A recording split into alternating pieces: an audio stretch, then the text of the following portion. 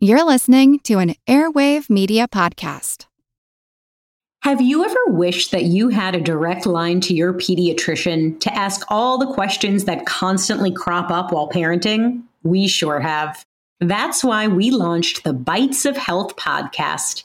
Every morning, we'll answer a commonly asked pediatric question in 5 minutes or less. You can tune in while you're making your second cup of coffee or from the school drop-off line. So be sure to tune in to Bites of Health, streaming now. Do you find it hard to sleep at night? Then the Calm Cove podcast can help you sleep deeply all night long. Calm Cove has deeply relaxing meditation music and ambient sounds like ocean waves and crackling fires. All of our episodes are designed to help you relax and to fall asleep fast. Calm Cove is brought to you by the team behind Sleep Cove, the sleep podcast that consists of spoken word hypnosis, meditation, and stories. So if you want to listen to a beautiful soundscape tonight, search for Calm Cove on Apple Podcasts or Spotify and see how we're helping millions of people relax and go to sleep every night.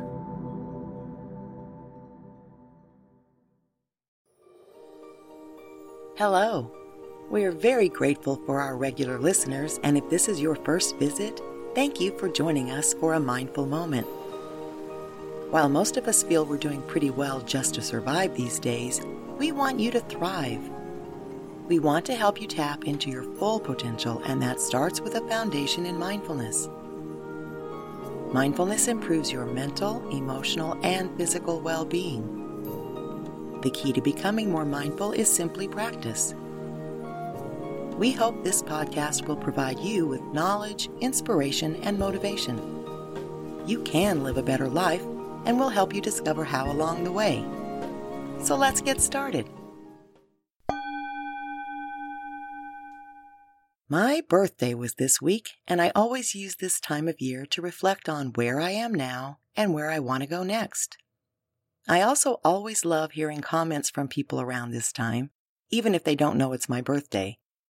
The birthday just provides me with a different perspective to listen from.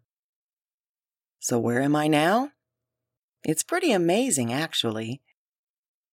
After working solo for 5 years to get Work to Live off the ground, I'd made good progress in building our framework, delivering quality services, and in building a firm foundation.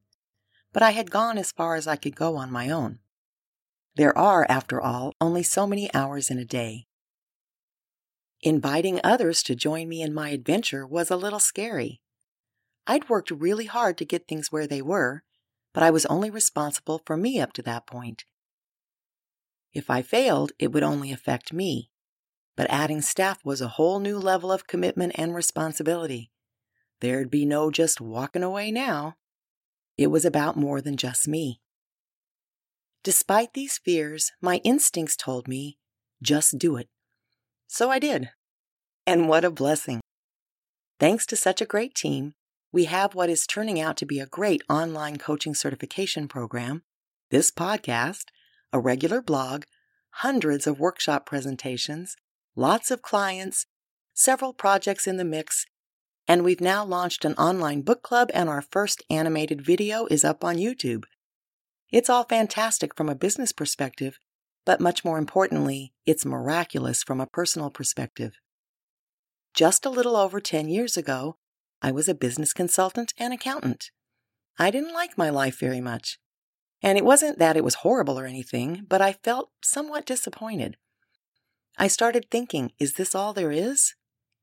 Get up, go client to client, doing pretty much the same thing every day, go home, eat, watch TV, go to bed.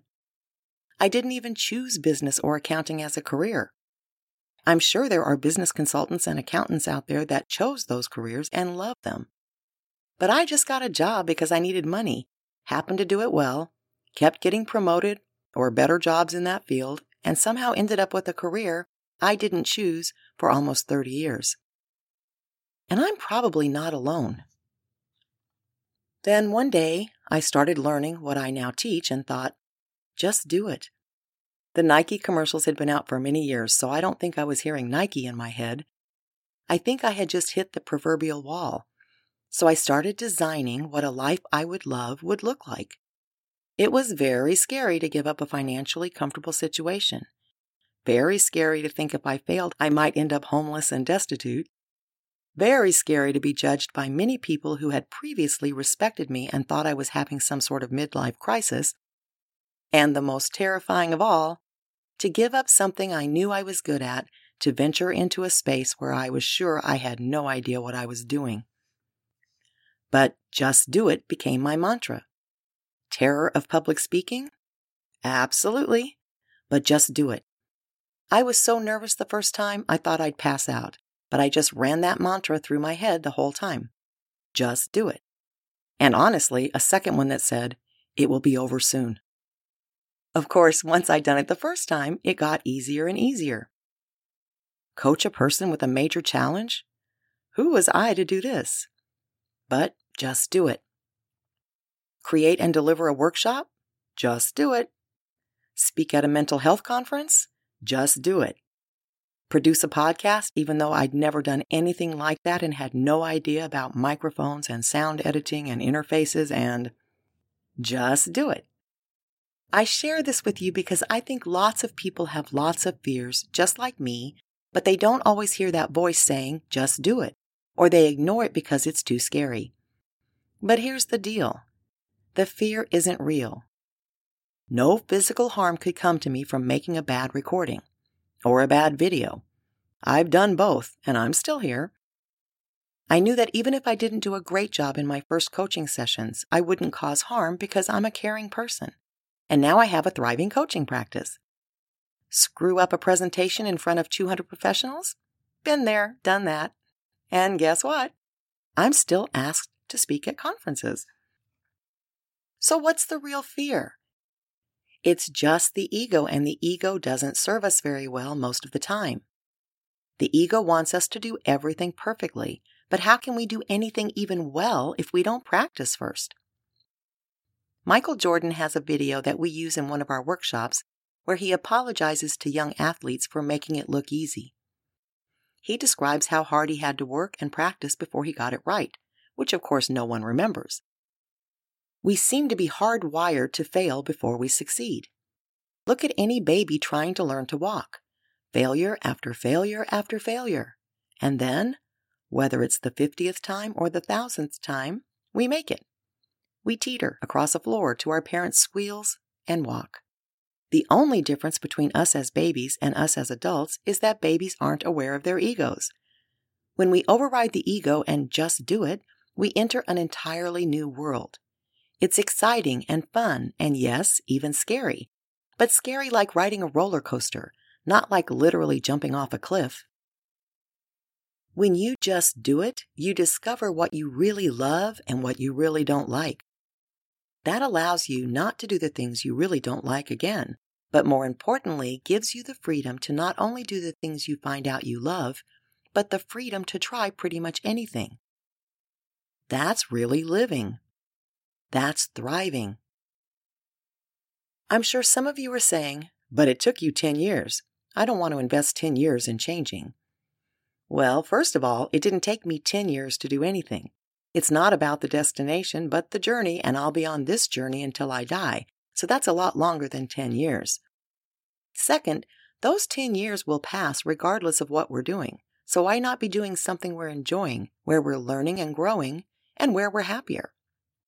And finally, with the first 3 months perhaps being the exception because I had no income and was getting pretty nervous, I started feeling the changes and seeing results pretty quickly. That's motivating, and that's the way it works. Once you start just doing it, you start feeling empowered and courageous and hopeful. I mentioned in the beginning of this that I also pay extra attention to what people say as the clock is turning another year, and I was surprised and delighted with 2 comments in particular in the last 2 weeks from 2 different people. In my 1.0 version, people described me as hardworking, sensible, rational, and perfect, which I took pride in at the time, but which is such a terrible label. I had more than one person refer to me as a tough old bird, even in my 20s. This week, enjoying my 2.0 version, One person watching one of my videos said, "It's like watching Mr. Rogers. It's so calming and reassuring." And another person said I was like Mary Poppins. That's a transformation that could only come about by just doing it. Over and over. Pushing through the fear and dipping into a discomfort zone that your ego tells you will kill you, but in fact is absolutely safe. The sky doesn't fall. The embarrassment passes. The learning value is tremendous. And your confidence, which is not the same as ego, soars. Which, of course, allows you to do it again. Over and over, in the direction you want your life to go. We talked about self-limiting beliefs in the last episode and how to begin to overcome them. But what if you took it a step further? What's one thing that you've been afraid to try? It doesn't matter if it's big or small, whether anyone else will ever know you did it, or everyone will know instantly because it's online. Just think of one thing you've always been afraid to try.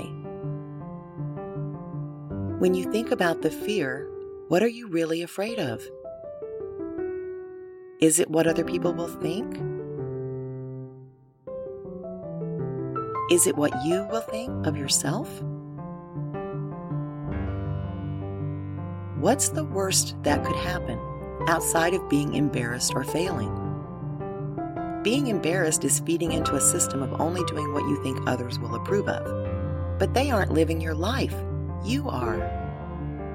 Failing is something that every successful person will tell you is a necessity to succeed. Life is short.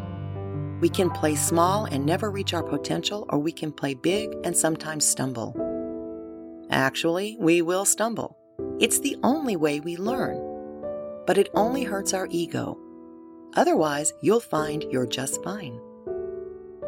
What's something you want to try but are afraid to? Picture it.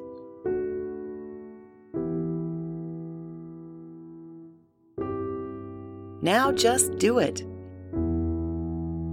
It's the main difference between surviving and thriving, and I promise, thriving is much more meaningful and fulfilling.